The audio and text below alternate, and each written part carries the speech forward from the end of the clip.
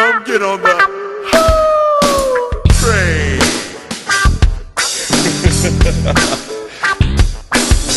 Pimpin' ain't easy.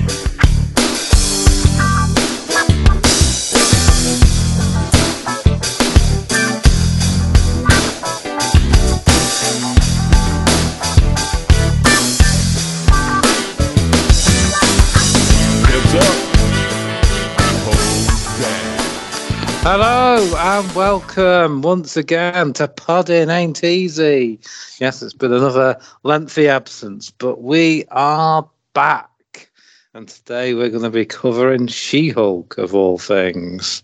And I am your host today, Carl Pierce, and I am with the main man, the Madison to my Wongers. It's Scott McLeod, who doesn't have a Y.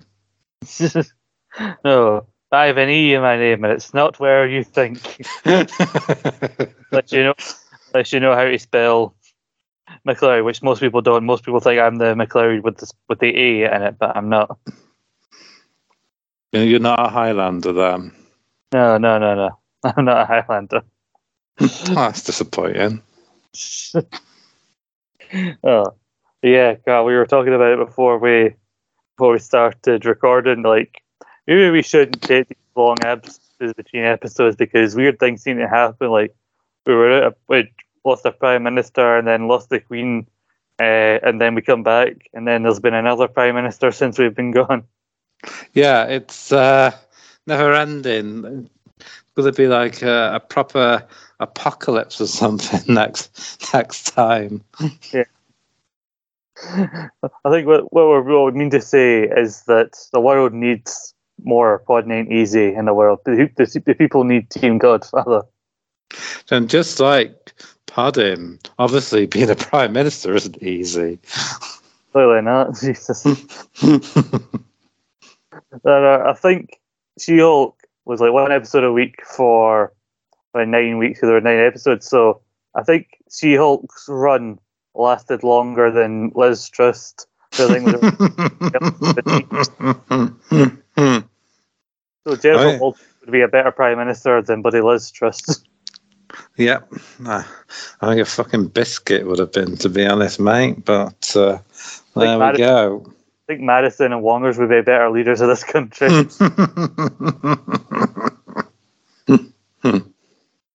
Yeah, I think it's best that we're doing this. I know we'd usually do this episode by episode, but it's one of those shows. I think it's easy enough to cover in one episode because they made sure not to take itself too seriously. It wasn't an overly complicated kind of plot running through the series. Yeah, I mean, we could go episode by episode on programs or series that we think deserve it, but yeah, this one is definitely one that we can just sort of do a whole season review. It's kind of like, would you say it's perhaps Marvel's attempt at a sitcom, perhaps? I'd say so, because I think a lot of people thought that was WandaVision with all the little red, but then with a lot more to WandaVision than people probably thought going into it, whereas I think whatever you assumed She-Hulk was going to be, I think you were probably more likely to be right, because there were some fun cameos in it, and there was the fourth wall breaking and everything. So, yeah, I think a lot of people have been talking about how people have been kind of divided on some of the things in Phase 4, and I think it's a case of this is kind of just trying new things in this phase and throwing stuff at the wall and see what sticks. And we thought, well, we can't have Deadpool just yet, but let's try someone else who can break the fourth wall. Yeah, it's I think overall it's been quite a fun series. There was a few episodes that I wasn't too keen on, but overall there's some decent, as you say, decent ideas, decent cameos, and they're only sort of, if you take out the credits, probably about 25-minute run time on average. So, a nice breezy watch. Yeah, like sometimes there were episodes where I thought like they could have went a bit longer, and then there are episodes that I didn't think needed to be as long as they were. So it just varies with these shows. I don't know if it needed to be 9 episodes. I think you could have done in 6 or 7 potentially. But I think, like Miss Marvel, who's obviously going to be in the Marvels film, I don't know what the plan is next for She-Hulk. But I think they've started doing this little tactic of we're not planning for multiple series. It's just a case of sometimes these shows are just an introduction to this character, so we can flush them out in later movies. Yeah, quite possibly. I don't know if a She-Hulk movie on its own would work, but I can definitely see it popping up in ensemble casts and what have you. Yeah, Dave, I don't think she'll pop up again until there's a large kind of team-based film that comes out later on in Phase 5. But I think this was a fun enough introduction to her. I don't know what you feel getting to see. I know there are some people who are a bit funny about it going into it, but the CG for her as She-Hulk, getting to see it because she has to be in She-Hulk for quite a lot of the series, more than you probably expect her to. So I don't know what you felt. How you felt that they pulled it off. I don't think it was too bad to be honest, especially sort of television standards. I think we've got quite spoiled over in recent years, and we've got quite high standards for CGI and how things should work. But maybe it could have been a bit better, but I've seen far worse. It wasn't bad enough that it put me off watching or anything like that. Yeah. I definitely seen worse examples of CGI on TV shows that probably have a lower budget than whatever Marvel and Disney are putting into a show like this. So I think the first 2 episodes I was a bit iffy on it, especially in scenes where she is looking down the camera as She-Hulk and you're looking directly at it. But I think it's a case of the more she spent time with She-Hulk in the series, and the more I think my eyes got accustomed to it, and so it doesn't really bother me in the end. Yeah, definitely. I would say this. I would say the same. The more you watch, the more you sort of get used to her appearance, and it just becomes sort of normal. To be fair, I think they did take. It took them a while to get a decent looking regular Hulk. Even I think a couple of Mark Ruffalo playing the character. Nobody gets the Professor Hulk that we've got now. So, I think it may be the same case with She-Hulk.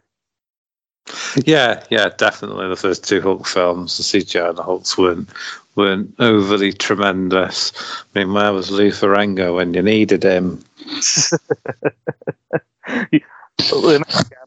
And this show, it's weird that Lou Ferrigno is one of the few people you might think would cameo, but didn't, given that he does cameo in the other 2 Hulk films.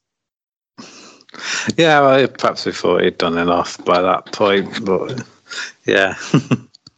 Yeah, that's. So it starts off pretty well. They don't spend too much time rushing into the origin story. It's 5, maybe 10 minutes of screen time where she's traveling with her cousin Bruce, and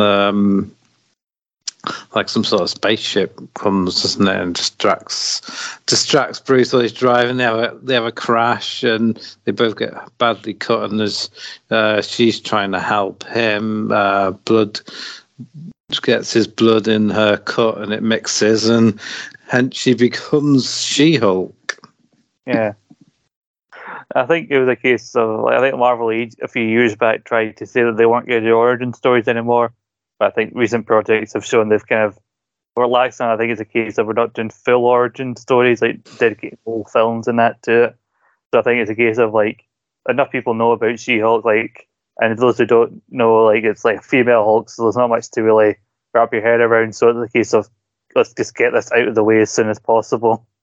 And well, I think it was the best thing. I do like the fact that.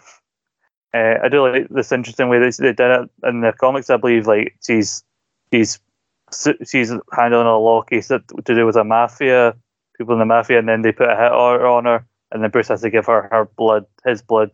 That's how she gets in the comics, which I think they do reference it because those scenes after she gets She-Hulk and she's in the public eye, where reporters are asking her all these dumb questions, and one of them shouts, "Is it true you got your powers from a mafia hit gone wrong?" Yeah. I do actually strangely recall that. I don't know if there might have been an old cartoon back in my day. I remember seeing something about She-Hulk way back in the day. Anyway, I'm sure there was a cartoon or something. But we're going back, 25, 30 years here. I remember there being a cartoon and She-Hulk being in it. So, but I think what makes more sense about being an accident, kind of like the blood getting into her because she got cut during the crash. And I think, given everything we've seen about this, the Mark Ruffalo version of Bruce, he wouldn't willingly try and give her his blood, knowing how much gamma is involved in it. No, probably not. I think this was a sensible way of going about it, and as you said before, they got it out of the way nice and quickly. I think one of the trouble with origin stories, I think films spend a bit too much time telling them, when we as fans, we just want to see the superhero in action. I would say probably 90% of people going to watch these things know how they become the superhero. Yeah, even people who don't really read comics or are into them probably know. The main ones they probably know. Yeah, so I like the strategy that Marvel's done like in the last few phases of like the abridged version of the origin story. Kind of like when we met Spider-Man, we didn't have to go through the whole Uncle Ben thing. Like we didn't even get the with great power line until we saw movies into it. Yeah, I mean, the studio did say, to be fair to them, that we've done it twice already, so we don't need to go through all that again. Yeah, which I hope is the similar strategy they employ when they finally bring you the Fantastic Four. Like, I don't want to see them going into space again. Just give me them as they are. Yeah, and try and get Dr. Doom right this time if you can, or maybe try someone else, because I'm sure there are other Fantastic Four villains.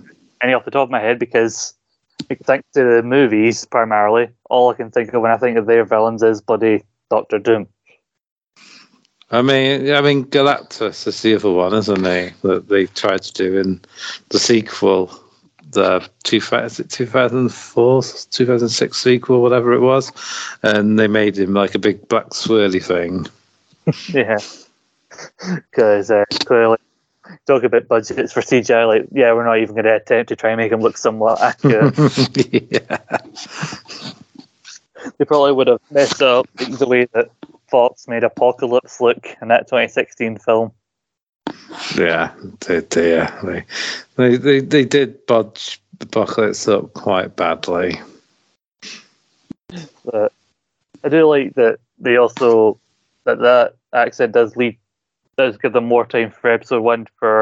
It's primarily between Bruce and her, and he's trying to teach her to be like him, but we're noticing that in a lot of ways she's not entirely like him, and so she basically thinks that she doesn't need to use it because she doesn't intend to be a hero. But I think there are parts when you watch about it, like she's right in some senses, but she should actually listen to him a lot more, because she's trying to solve a case at the end of the first episode and then immediately realizes, oh shit, well, someone's trying to break in here, I need to be Hulk. Yeah, it's quite funny. They've got good chemistry together, the two actors, and they sort of bounce off each other quite well, the banter, and you can sort of see Bruce getting a little bit frustrated and jealous because she's already really good at this, and it took him years and years to get to the point where he is now, and she's there sort of almost straight off the bat, and it helps when she transforms. She's still Jen, so she's not fighting against another alter ego like Bruce is. So that's another major difference. Sort of helps cope with the situation, I guess. And like you say, though, you probably should listen on the hero a bit. I think if you're naturally a good person and you have these powers, I think at some point you probably would be compelled to use them to help someone at some point. If you knew your special powers could help somebody, and I don't think you'd be able to resist the urge.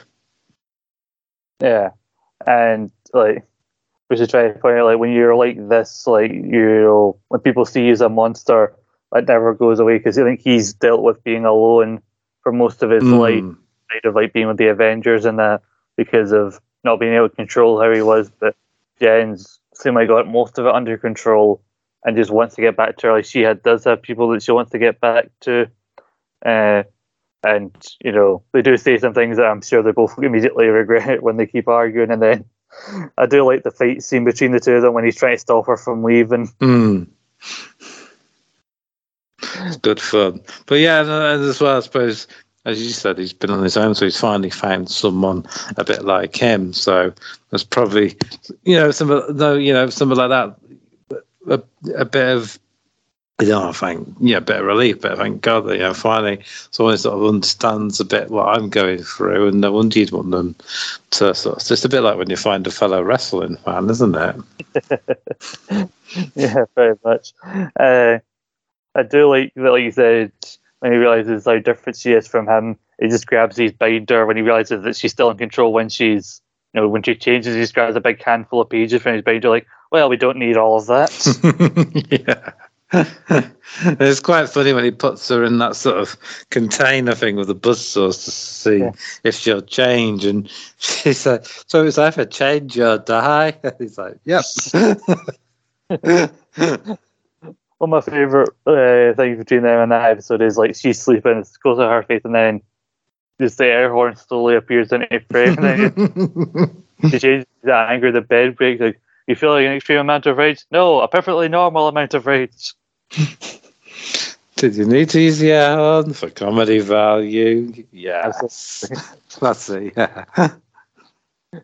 You also get a wee insight into him and his relationship with Tony Stark. He's got that bar that he's built, and mentions that, well, he built it, and Tony mostly sat there drinking and complaining about Captain America. And he's got an Iron Man helmet over in his house, and him and Tony's initial scratch into the bar. So clearly, like, how he's reacting to Tony, his passing, we get a little hint into that. Yeah, definitely. And then that pretty, but I think is that the first episode?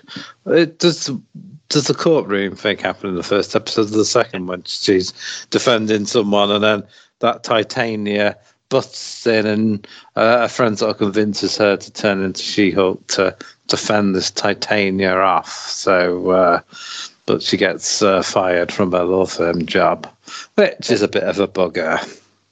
I do love to say, like, they'll say that the jury was biased in your favour basically because you saved their life. So it's either, win the case and potentially let everyone die, or, save everybody. And then she gets fired. But I love that when she's with Bruce, they're drinking as their Hulk form, and they say as Hulks, they don't get drunk.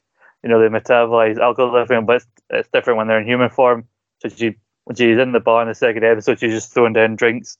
And then when her boss wants to talk to her as Jen, the minute she changes, she's like hanging off the chair. She's nearly falling over, stumbling over words like, yep, what? Yeah, and there's a bit where she said, you didn't tell me about having monster-sized hangovers. And he says, I'll put it in the binder. Yeah.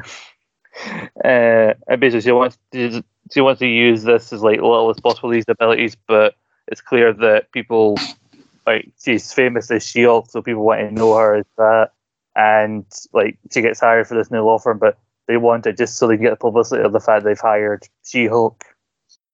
Yeah, she's to head their new superhero division, which is not a bad gimmick, actually. It sort of introduces us to a few sort of new sort of super entities, and we get some.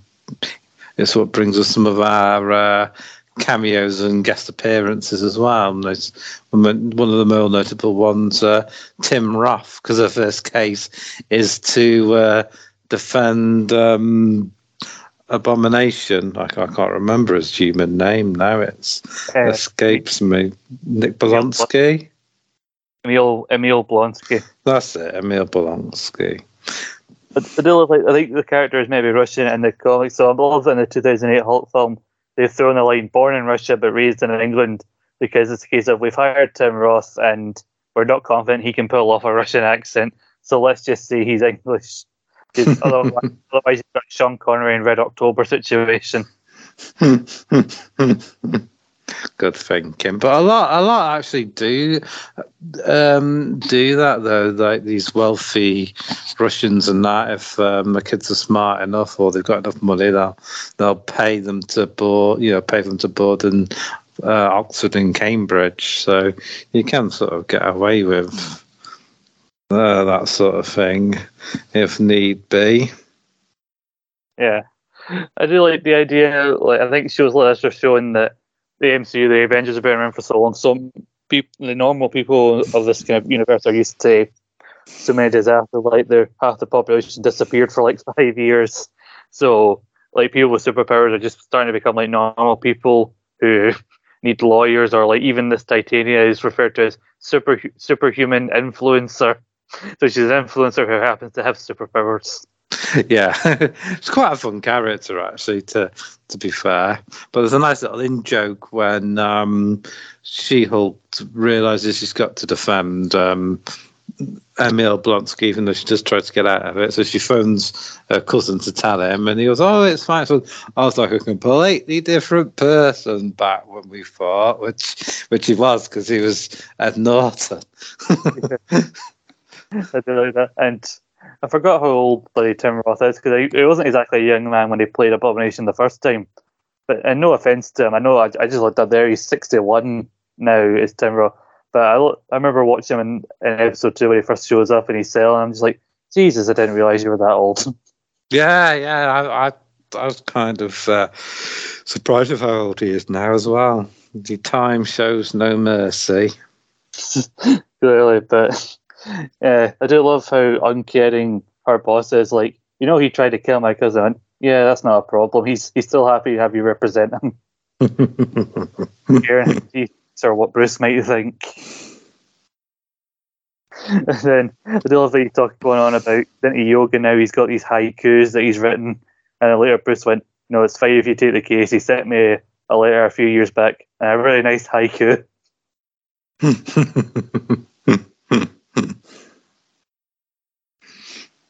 Yeah, because he's up for probation, but he's in a bit of trouble for escaping his prison. So she's got to sort of prove that was all Wong's fault. Yeah, I do love that she acknowledges also a lot of people were excited to see Wong when he was shown in the trailers. It's like the 2 weeks that he's here, she's kind of like, "Yes, I know you're excited to see Wong," and Yeah. so it's like fourth episode, she's like, "Yeah, I know, how crazy is that Wong's back? The show's got Twitter armor for one more week." I don't know about you. Like, again, this might not go down as one of my favorite MCU kind of like TV shows, but I still like found stuff to enjoy about it. But I definitely don't think it deserves some of the hate that it's been getting. I think also they would have filmed this months in advance. I think they do a good job of how they show some people reacting to She-Hulk in the context of the show. I think they were basically predicting how some people were probably going to react to the show in general, regardless of what actually happened in it. Yeah, as I said at the start off, I had a fun, breezy show, and I don't think it was I've watched far worse. Let's put it that way. Far worse. Yes, it's not even the worst thing that Marvel's done in Phase 4. That honor goes to the Eternals. Great film. Don't know what you're on about. There's one thing you like about the Eternals, and it's absolutely disgusting. I like the main scene. I think I've seen a lot of people pick at is the scene where there's our former colleague is catfished by a shapeshifter, and he's thinking, that's quite funny actually. Yeah, he's going out with that Megan Thee Stallion. And then there's a scene where I know what you get in that, yeah. And like Tatiana Maslany, who plays She-Hulk, basically said that like that was written in for her because the show creators knew how much of a fan she was of Megan. And it's like the Dutcher didn't tell me till the day before, and the reason was if we told you too far in advance, you'd freak out about it. And like, if you think there's nothing to enjoy about that scene, try and find the video online that shows not her as She-Hulk, but shows Tatiana Maslany in the weird motion capture suit doing that dance, which looks a lot funnier than the version that's on TV. And the thing is, as well, I mean, everybody at some point has worked with a twat like, I forget his name now, that guy who got fooled, that guy who thinks he's dated all the hot girls and thinks he's tough and thinks he's all that when he's really just a little piece of annoying shit that nobody can stand. Yeah, I think everyone's worked with him. And if you don't know anybody like that at work, then it's probably you. Yeah, it is probably you. I just thought I mentioned like the people shorts, like our best friend Nikki, I think it's really fun, like they're back and forth. And one of the secondary characters from when she gets in the job is the character he's simply known as Pug. I think that's his nickname. And I remember looking at the actor who plays him, I'm like, I know you from somewhere. Yeah, I kept thinking that. I haven't been able to decipher where I know him from. Perhaps you can help me out on this. Depends if you've watched this show as well. I was watching like, I think you might be this person. I looked up. I knew him because he was in Arrow. He was the villain in season 5. Oh, yes. Was it Prometheus or something he called himself? Yeah. That's how I know him. Yeah, I remember that now. Yeah, because I think that was the last season of Arrow I watched all the way through, if I remember correctly. He was one of the last good villains that show had. Yeah, because he was like an assistant D. Was he assistant DA or something? Wasn't he? Yeah. Yeah. No, I couldn't remember. Now, as soon as you said it, it's. It was a fun kind of misdirection because he was called Adrian Chase, which is in the comics the name of the character Vigilante that they introduce, and then there's a fight between Vigilante and Prometheus, and then Prometheus takes off his mask and it's him. When you'd basically been led to believe he was Vigilante. Yeah, I remember. I was convinced he was Vigilante at one point as well. Like the character Vigilante also appears in that Pacemaker, and in that he's also referred to as Adrian. So they they swerved you, bro. It was quite a clever season. Probably the last really good one they did, to be fair. Yeah, I mean, I watched an interview with him, the actor Josh Siriga, who plays Pug.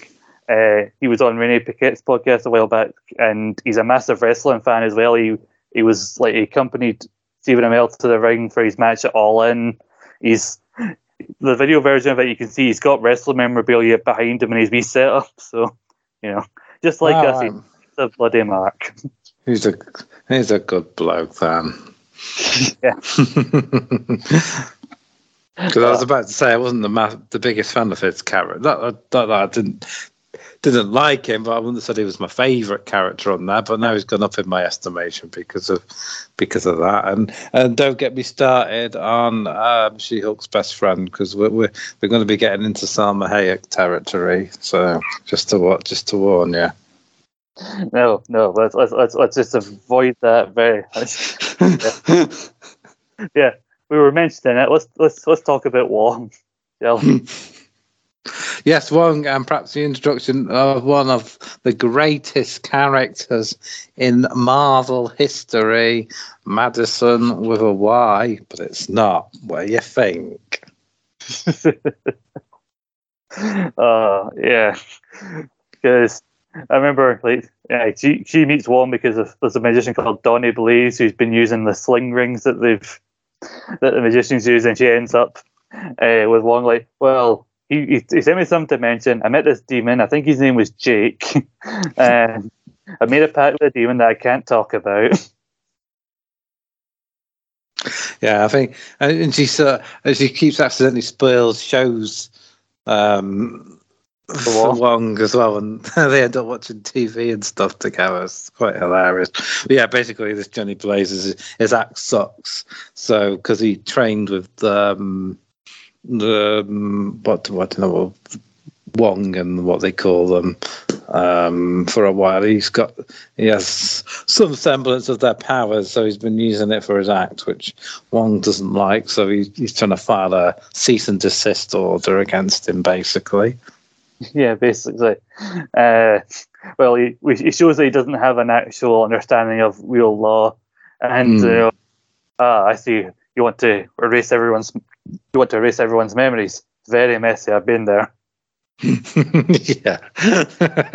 Let's not go down that road again. I do love, because like when he meets Madison, he's sitting there in Camertage watching The Sopranos, and then she just shows up and goes, "Oh, is this the one where Tony kills Christopher?" And he's like, "You just spoiled that for me." Like, oh, it was so sad. There's a bit when they meet in court again. It's we should hang out and watch telly, and he's like, no, well, we can talk Sopranos again. Oh, okay then, but don't spoil anything this time. Yeah, I was done it after he killed off this character. He's like, for God's sake. Yeah, once she gets on the stand, like, she's clearly pissed, so clearly anything she says they shouldn't use, but she just hands it to the bail, like, you can't come out with your drink, like, okay, you can finish that. I mean, this is a show we need. A couple of for 3 or 4 episode special season of Wongers and Madison. That's what we need. Yeah, that's what it should be called, Wongers. And basically, let's just make it the MCU version of Gogglebox, where we watch them watching. Comment on it in character, because I'll be honest with you, it's probably better than the actual Gogglebox. Yeah, I've never watched Gogglebox, so I can't comment, but it doesn't look like my type of show, I'll be honest. I don't know who they're talking. I think they were talking about that show You. It's on Netflix, and it sets these two, this couple, and one of them goes, well, everyone likes a bad boy, don't they? Yeah, but not a fucking serial killer. Anyway, but yeah, that would be, I'd love to see them getting their own show, but I also love Wong really admitting that, he's backing up and he'll say, I chose him to be my opponent because I need a worthy opponent as part of my training to be Sorcerer Supreme, and he chose to come back to his cell. He goes, I offered him sanctuary at Camertage, which is very lovely this time of year. Yeah, and they sort of start questioning him about, it's about sort of breaking them out and how that's pretty much illegal. And he's like, oh, look, I've got to get going. Yep, I'm out. Yeah. He does show that Emil does show that he's also able to change the Abomination if he wanted to, but he's making the point, I choose not to, I'm completely in control. I was not even mentioning the fact he's got 7 soulmates as well. Yeah. Oh, dirty bastard. Anyway. Yeah, I really like the addition of Wong in the series. I like that they tied back the Abomination appearance from Shang-Chi. And yeah, I will start the petition now for Wongers and Madison to get their own show. I mean, if we can get a fucking I Am Groot, which I haven't actually watched yet, then... Oh, mate. It's it's money, Disney. It's money. Absolute money. If you want to kick it off, like season 5, Ant-Man, Quantumania, or anything like that. You need a bit of Wongers. That's why you kick off phase 5. That's it. Oh. But we do have a couple of episodes which I wasn't overly keen on. One, especially the wedding one. But that was a bit sort of too sort of cliched, really. Yeah, wasn't nothing really of note happened on that apart from she met that bloke that she ends up hooking up with, and then the episode after was the nasty guy doesn't call me back episode. Yeah. That's where it fell too much into the sitcom for me. Those episodes. I mean, it was a bit funny to see her in therapy with the. Yeah, that was quite cool. With all those sort of crappy heroes, well, or super villains, and yeah, that porcupine one was quite funny.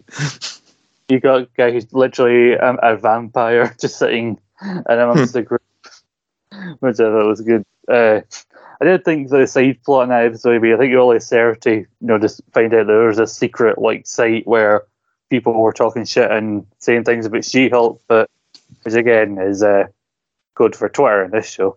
But there's that character, the guy who's basically immortal. Every time he gets sick of a relationship, he basically kills himself.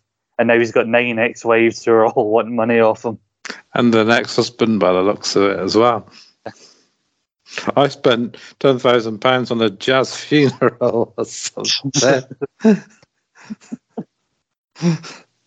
And then he tries to get out of it when they're questioning him by just trying to jump out the window.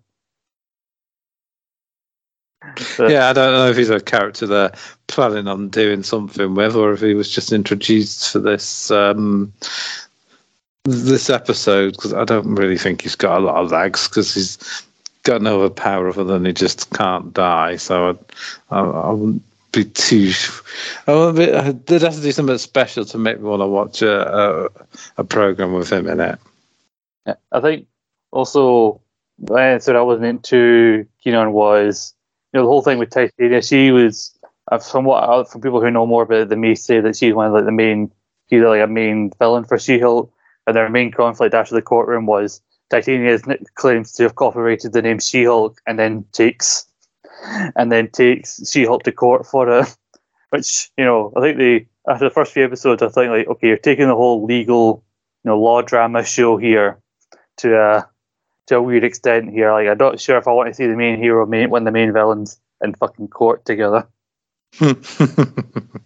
Well, I quite enjoy good courtroom drama. I mean, not that this was that, but so I didn't mind the court things too much. And yeah, it's quite funny that even though the name She-Hulk was coined for her, that someone else copyrighted it before she could. Yeah. But you have to be careful with these things, people. I think it's good the way they break the fourth wall. That Jen, as the character who's aware it's a TV show, basically, I want this to be a legal drama. Literally everybody watching and seem like all the other characters in the show want it to be a superhero show. So really, that's the main conflict between Jen and everyone else. Like, no, I just want to be a lawyer. Like, yeah, but you're also a superhero. Like, no, I don't want to do superhero things. I want to do lawyer things.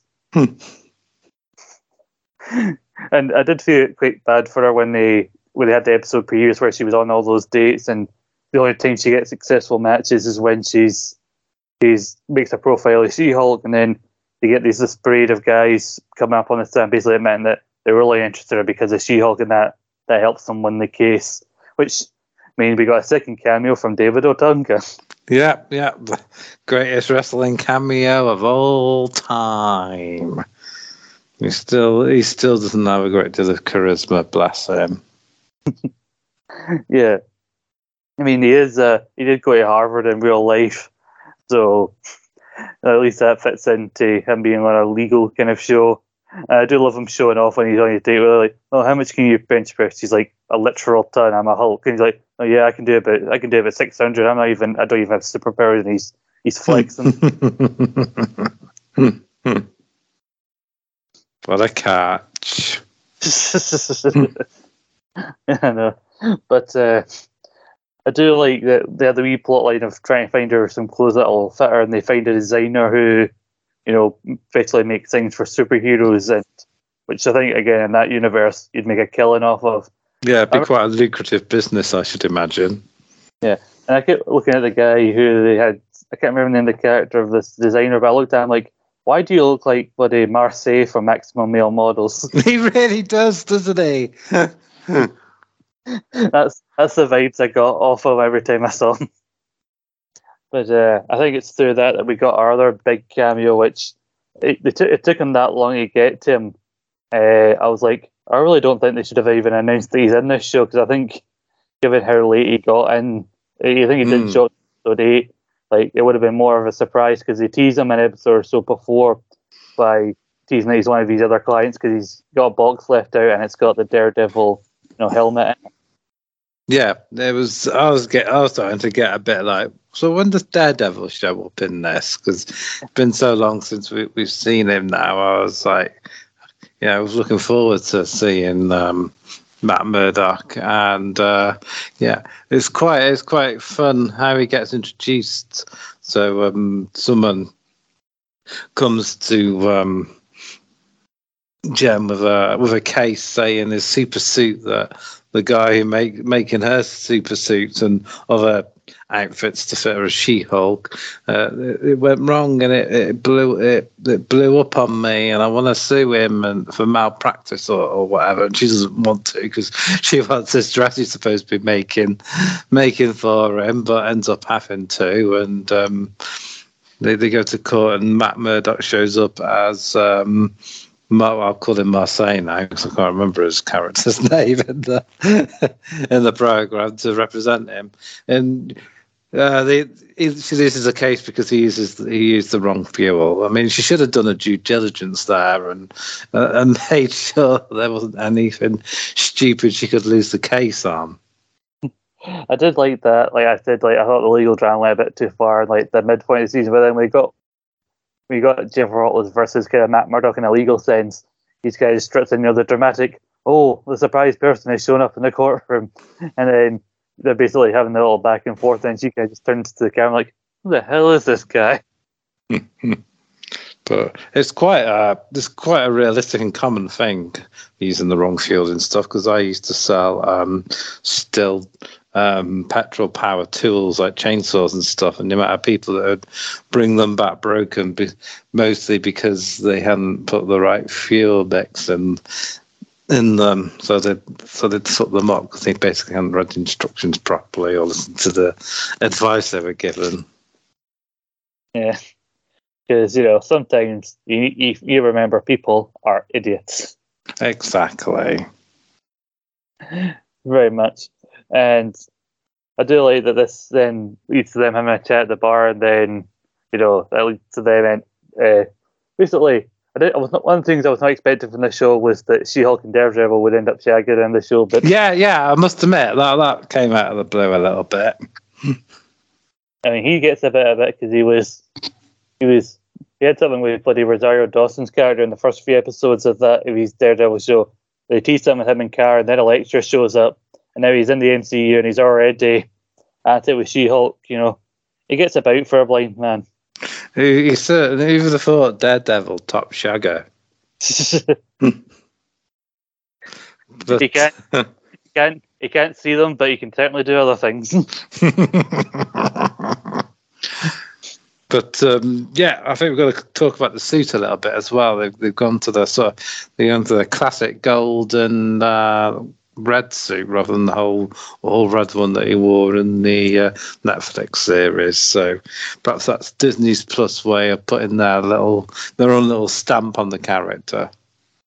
I think so, because I did like when Netflix had him, like they did most of the first series with that makeshift black suit that he had in one of these more runs, and then led up to him getting the red suit, which still in certain ways did look fairly different from how it had its own little differences from the comic version. It wasn't the weird, accurate, but weirdly leather version that Ben Affleck had worn in 2003. So I think also the fact that this version of Daredevil, I think, is going to be in a more colourful setting than the very dark show that he was involved in on Netflix. I think it's the idea, like, he's a more colourful version of Daredevil, which is why they went for the red and yellow. Yeah, definitely shows. Certainly in the She-Hulk shows a bit of humour. Again, there's some good banter as they're sort of trying to catch that Frogman bloke, aren't they? And trying to break into his house, and she goes, "Oh, I can just break in because I'm a She-Hulk, but what do they have guns? Well, I'm impervious to bullets." So like, she's just wanting to go in there, but he's always got his plan. And I do like there is a bit of a fight before they realise who they actually are, and she kind of has him up on the ground and then takes off the mask, and like they do have that little cover. He's like, "Wait, are you even blind?" Yeah, it's some good stuff. It's probably one of the better episodes when we get Daredevil in it and whatnot. So what did you make of the season finale? Because that kind of went a bit meta. That really sort of broke the fourth wall, doesn't it? Fucking broke wall. It fucking demolished the fourth wall. Just bits of ash left, and then they set some dynamite, and then they blew that up. There's no trace left on the fourth wall when they were done with it. I didn't think he's like, because also there was the second last episode when we first got Daredevil, and then there was like, oh, there's still more to go, and like, oh, the finale's almost coming. And she kind of looks at me like, is this where we get the surprise twist? Like, is there going to be another Hulk, but she's red? And then you had the base of her getting exposed, and they caused her to, go mental. And then, as Bruce said, like people seeing her as a monster. I mean, I like the idea. Like they're basically saying, like we don't need. They're playing off expectations. We don't need to be the same as every other superhero show. But at the same time, I was like, I don't know how I feel about this. It's like, oh, She-Hulk found all these people who were talking shit about her and, did this illegal shit and tried to steal her blood. Oh, now they've went in jail. Okay, then. The stuff with Kevin itself was interesting, I'll say the least. It's quite funny. I like the fact that she broke out of the thing, and you sort of see the Disney menu, and then she breaks through that, and then sort of goes into like another sort of program type of thing. That was quite fun. And the fact that she was like looking at the camera and saying, "Really, this is how we're going to end it? This doesn't even make any sense." I had a feeling something was going to happen because like Abomination showed up and then Bruce showed up. Like, this is weird. And then that Titania, there's the other characters keep showing up for no reason. I'm like, wait, what? Like, okay, clearly something's going on here. She's going to like stop it. And then I do like that when everything gets set back to normal, Daredevil shows up in full suit, only realize that everything's done. He's like, oh man, because you never get to see a superhero showing up late for a fight. Yeah. She's in like the behind the scenes bit, and she's like, I'm here to see Kevin. Yeah. And when she gets to him, Kevin, he's like a robot type of thing. And there's some funny sort of dialogue when he says, "Right, we're running out of budget, so you need to change back, but off camera because the special effects team's on a different program now." Yeah, they've already done something else. I think that also plays into the fact I think Marvel's had some issues with some of their effects people or their editing people, like being forced to work all sorts of crappy hours for these like shows with like. That's the whole thing I've heard about. There's a bit of controversy surrounding that, but yeah, I like the idea. Like we had to do it off camera. Also, what's weird is she addresses somebody in a radio called Jessica, who's meant to reference the Jessica Gao. I think it's the name of the showrunner. But the woman she's talking to isn't the actual Jessica Gao, and weirdly, the actual Jessica is playing an unnamed writer off to the side. She's like, "A minute, in it." Yeah, and yeah, like, oh, wait, we can't have Bruce cameo. This is my show. He's taking a fall away from what's supposed to be my show.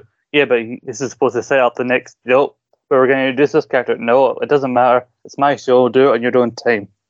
And then they introduce this like his son anyway.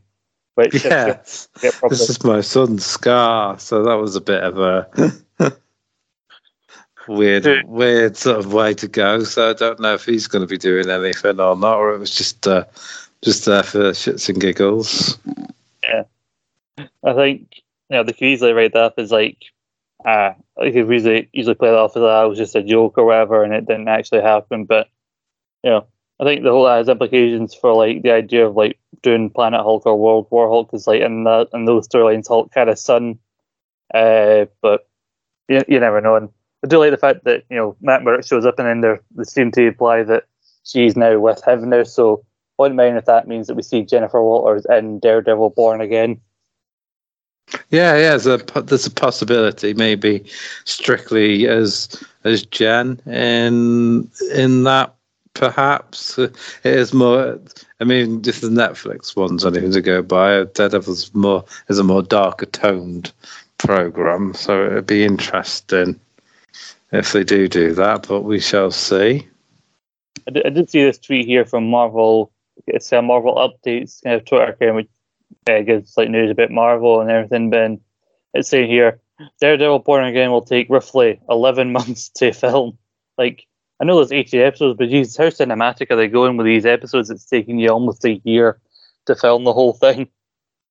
Well, I'd say it's probably about right for doing that many episodes, but that does worry me because I find 13 enough to sit through. To be honest, so I know 18 sounds like too many, but we'll see. Maybe they won't be an hour long. I think if you get 18 1 hour long episodes, that could be quite a slog to get through. As much as I do love Daredevil. Also, according to this Marvel updates, John Bernthal is scheduled to return as the Punisher for some point in Phase 5, which I'd estimate may be in Daredevil. If not that, it might be in, I don't know, Thunderbolts, that film that's going to come at the end of it. And I didn't see this before, but apparently Mobius from Loki is going to appear in Deadpool 3. Oh, right. That'd be quite cool if that happened. I'd be all for that. Yeah, I mean, I think that means that they can maybe explain the idea of Wolverine being alive and the idea of this being a different version of Wolverine is either Wolverine or Deadpool being buried, something like that.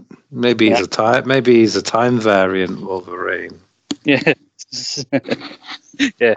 Mobius shows up. Hopefully, there's a scene where it's Deadpool in full costume and Mobius just on a jet ski right at the end of Deadpool. I'm telling you, one way or the other, Mobius has to get a jet ski. Because also, hasn't Harrison Ford been cast in something Marvel as well? I think there was rumours that they wanted him in something, but I don't think they ever officially announced that he was in anything. But also, like, the showrunners of Loki had to specify that Owen Wilson did not say "wow" at any point in the show because he's become quite a meme for that. As soon as you have to have Deadpool say "wow," that's kind of a piss take. Yeah, but anyway, we're getting sidetracked. Yeah, She-Hulk. It was okay. Some episodes were a bit, you could have, skipped entirely, but overall it was all right. Yeah. If you were gonna give it a score out of 10, what would you go with then, Scott? I'd give it a 7, maybe. I might push to a 7.5. I think like some shows, like Miss Marvel that I mentioned already, I think that's kind of better than this. I think Hawkeye was better than this. So like it's not my least favorite show. I think I'd maybe still put this above maybe Falcon and the Winter Soldier. I think I enjoyed this a bit more than that. So I think for a first outing of She-Hulk and a first introduction to her, I didn't mind it. Yeah, I'd be along with that. I was thinking 6.5, 7. Push. I'd probably be closer to 7.5 if it wasn't for the crappy wedding episode and the one after it. They really spoiled it and started to put me off the series a little bit. But then Daredevil making his appearance and that sort of reignited my enjoyment for it. So I would say yes, perhaps a 7. So overall, so definitely worth catching if you're a fan of these sort of things. And and Scott, you wanted to sort of talk about some of the 2 sort of trailers that have dropped kind of recently. The 2 of the new films that are forthcoming. Yeah, just say one last thing about She-Hulk. I might say, I love the scene in the second episode where she has the family dinner right after she's been fired, and I like the interaction she has with her dad. I even put this down. I don't have many notes. I had a couple of bullet points. I just put Jen's dad is my second favorite MCU dad. If you're curious, Kamala Khan's dad from Miss Marvel is my favorite MCU dad. He was willing to go to his convention dressed as the Hulk. Yeah. So ungrateful. Anyway, I was going to talk about, we got trailers for Wakanda Forever, which is actually out in a couple of weeks, and which finishes Phase 1. We also got a trailer for Ant-Man and the Wasp: Quantumania, which is meant to start Phase 5. I think comes out in February or March time. Yeah, because I've seen so much about it already. I thought that was coming out sooner, actually. So I was quite surprised when I realised it's not until next year. But there you are. That makes sense, though, being that's supposed to be the start of Phase 5. So apparently I saw rumours today that Murdoch's meant to be in it. I don't know how true they are. Yeah, I've seen people theory that. I've seen the main theory I've seen is that maybe they'll bring back the villain Yellow Jacket from the first film. We got kind of sucked into the quantum realm, and maybe all that time in there has made him kind of deformed him and made him into MODOK, because MODOK's got a unique look. So you need to find a way to explain why somebody looks like him. Well, wasn't he like an alien from a different dimension or something? Wasn't he? I think. Yeah. Yeah, I think. But it sounds like that's what this quantum realm's going to turn out to be or something, because there's comments in the trailer like it's not what the quantum realm's not what you think. So maybe it is another sort of, multiverse or something. Yes, in terms of the universe, it's much like Madison's Name with the Y. It's not where you think. But yeah. It seems like they make this device that can kind of allow them to travel, but then it gets them stuck there, and then that's how they come across this other variant of Kang. And I remember that we asked for Ant-Man's help, but you watch him like, I wonder if at any point in this film it'll turn out we can't trust this man. Nah. It looks very like the bits you see of him as well. It's his costume and helmet. It does look quite comic accurate, which is cool. They do seem to be going a bit more comic book accurate just lately, don't they? As early sort of superhero versions sort of tried to steer away from that to sort of be a bit more modern, I suppose. Yeah, I do like that they don't show him for much. They kind of give you hints of him, but they show costume, which is comic book accurate, and then they show his face at the end when he's talking to Scott. And also it's quite funny. I went to see Black Adam recently, and a trailer came up for I didn't realize they were doing a third Creed movie, and Jonathan Majors, who plays Kang, is in it. Is like the kind of antagonist of the film. So I turned to my brother and went, so basically we've got Killmonger versus Kang here. He's a variant where he's a boxer. Yeah, the most dangerous of all the variants. But yeah, I do like that. Also, Michelle Pfeiffer's character, who also was revealed to have been trapped for years in the quantum realm, was basically warning them of everything, that all the dangers of the quantum realm. We've also got Bill Murray in a as yet revealed role, so I'm sure Bill Murray will give this as much effort as he's given most of his roles for the last 5 years. Well, hopefully a bit more than that, but we shall see. It certainly looks interesting anyway, so something to look forward to. I wouldn't say Ant-Man's been my favourite set of films. They're watchable, but I wouldn't have said anything special, really. Yeah, I mean, I thought the first one was a decent kind of like solo film. Didn't really care for Ant-Man and the Wasp, and I'm hoping this one does for like my opinion of Ant-Man that like Thor Ragnarok did for my thoughts. Couldn't have given a shit about Thor, and then Ragnarok kind of made me kind of come around to him. Also, it helped that they had the whole Thor arc in Endgame as well. I think Ant-Man and Scott Lang have been good in the ensemble ones like Civil War and Endgame, but standalone movies just haven't been as good as the other Marvel films. Yeah. Not terrible, but they're certainly missable. Yeah, but I think if Kang's a major role in it, it's kicking off the next phase. You think they're trying to make this film one of the like more must-watch films, like one of the ones you need to see to get an idea of what's to come later on. Yeah. I think so. They must obviously look at the trailer. They must obviously sort of help each other to get out of the quantum realm or wherever it is they are, and obviously then he must double cross them whether they defeat that variant of Kang in the end, or he sort of goes away to start his plans on world domination or whatever he wants to do. I don't know, but I suppose that's where you go and watch the film to find these things out. Yeah, definitely. And I think they tease in Miss Marvel that Scott Lang now has a podcast, and they show the trailer. I think he's written a book as well, so more people know more things about like the Avengers now because of him.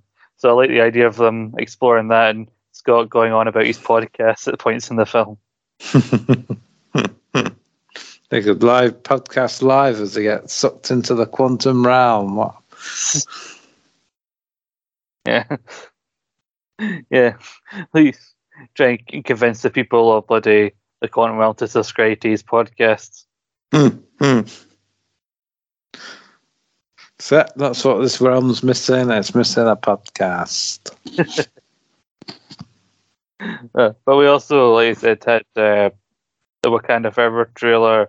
I think again they're doing a lot to hide a lot of the I think they're showing you some of the key elements. Like you got Namor and the people from Atlantis as the clear villains. They show some fighting between them and the people from Wakanda, but they're trying. I think they're doing they're trying to give you a little bit, but not show too much because obviously a lot of this film had to be changed when Chadwick Boseman died. But I think when the few shots they've showed of someone in the Black Panther suit, it's quite clear to tell who actually is under the suit.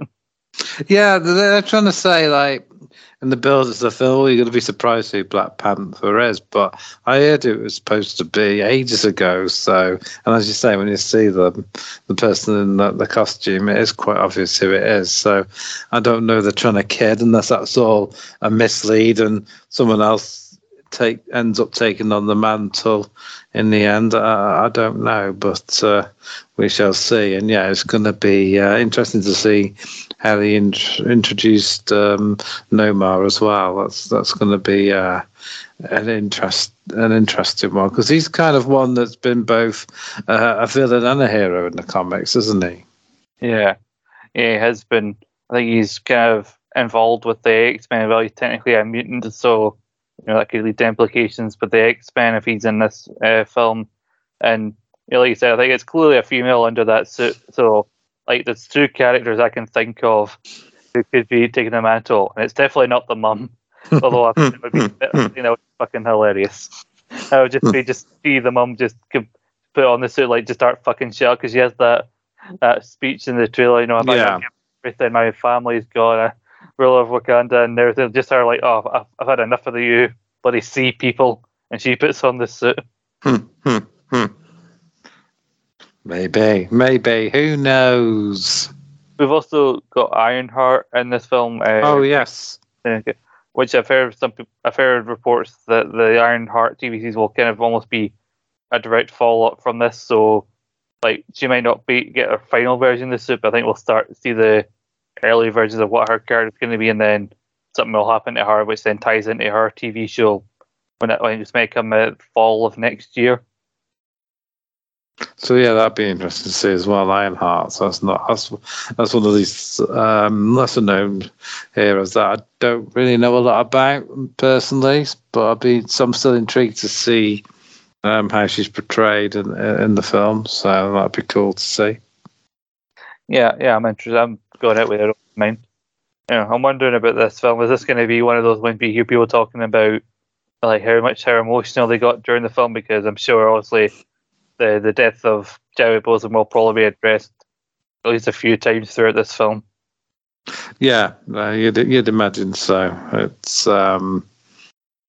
it is sad, especially because he died so young of cancer, which hardly anybody knew he was even suffering from until it was sort of announced he passed away. So yeah. We had the guys behind What If were saying that he was clearly very sick when he was filming, when he was recording his voice bits for that show, but he was still talking about ideas he had for the T'Challa Star-Lord version of the character, and even the Ryan Coogler, the Redder, said last he was in the process of writing the script, and he phoned Chadwick Boseman asking do you want to see it, or before I pitched it to Marvel, and he said no. So apparently, according to him, Chadwick Boseman now even got to see the original script for Black Panther 2. Do you think that was because he knew he wouldn't be around to film it? Perhaps. I think he must have had an idea that he didn't have long left, so he didn't want to regret not being able to do something, want to be happy with what he had done. Yeah, that would sort of make sense. All right. Well, I want to watch Bake Off in a few moments, so I'm ready to wrap this up. I don't know about you, Scott. Yeah. I mean, we just talked about somebody sadly passing away, so that's all. You always got to leave people, feel. Yeah, if you want something more upbeat, I went to see Black Adam the other week. As I said, it's got more humor than you'd expect from your average DC film. The Rock's very good in it, as is Pierce Brosnan. Give it a watch. There's something positive. Yeah, it's got some positive reviews for it, so definitely sounds like it could be worth a watch, that one.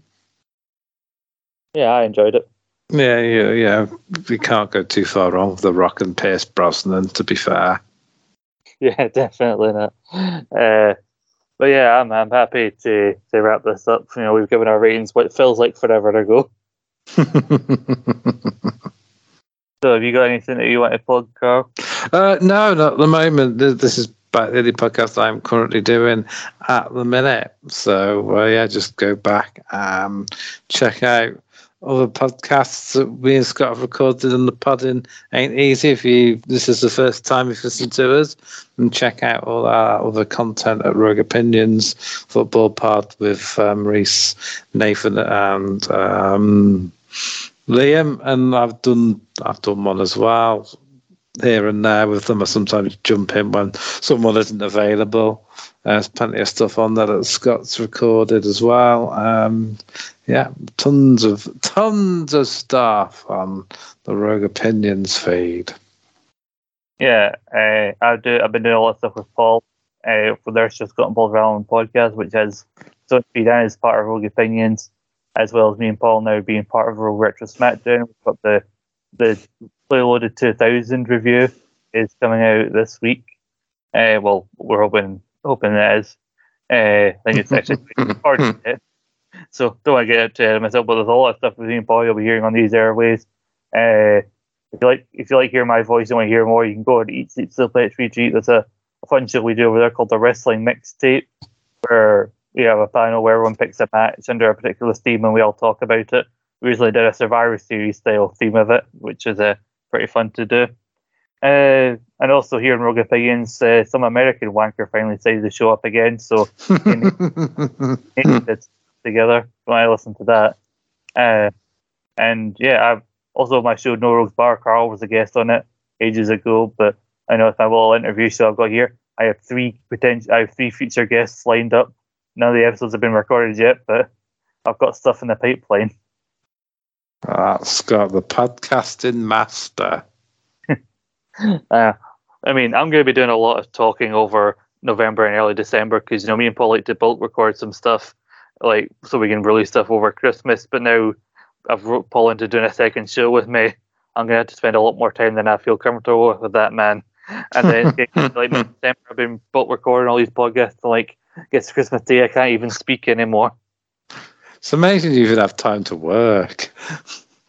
Literally, I got in from work 10, 15 minutes later, I'm on this podcast with you. That's fucking dedication. He'll probably have his tea and then have to podcast again, go to bed, wake up, podcast, go to work, go back from work, podcast. Probably fall asleep as soon as I've had my dinner, if I'm honest with you. As soon as I get something in my stomach, I'll just be out. But this is why I've grown to hate editing, because I'll enjoy podcasting and everything and getting stuff done in advance, but I'm always knackered because I've been doing recording and other things that are I just have no energy to edit. If I could be asked, I'd pay someone to do it for me. Well, maybe I can. Maybe I can, but not today, because I'm finding someone to edit for you is not easy.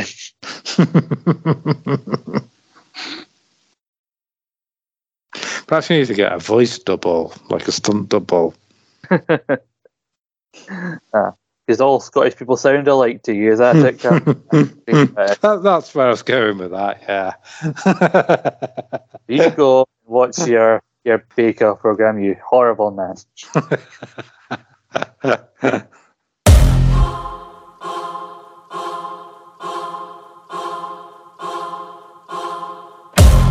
Woke up this morning, I feel so fucking important. I looked in the mirror, I'm different. I finally made a decision. All the rejected, they lost the lack of respecting themselves, cause people get hectic. They hurt you and make you feel helpless. They're not brave like you, they're too scared to do anything that's different, anything that's new. I don't need lessons, I do what I want, it's refreshing. As soon as you taste independence, you start living life in the present. Hey there, how you been? I'm the voice in your head and I know you've been making. When you find me, let me in. I got power in my hands and it's yours for the taking.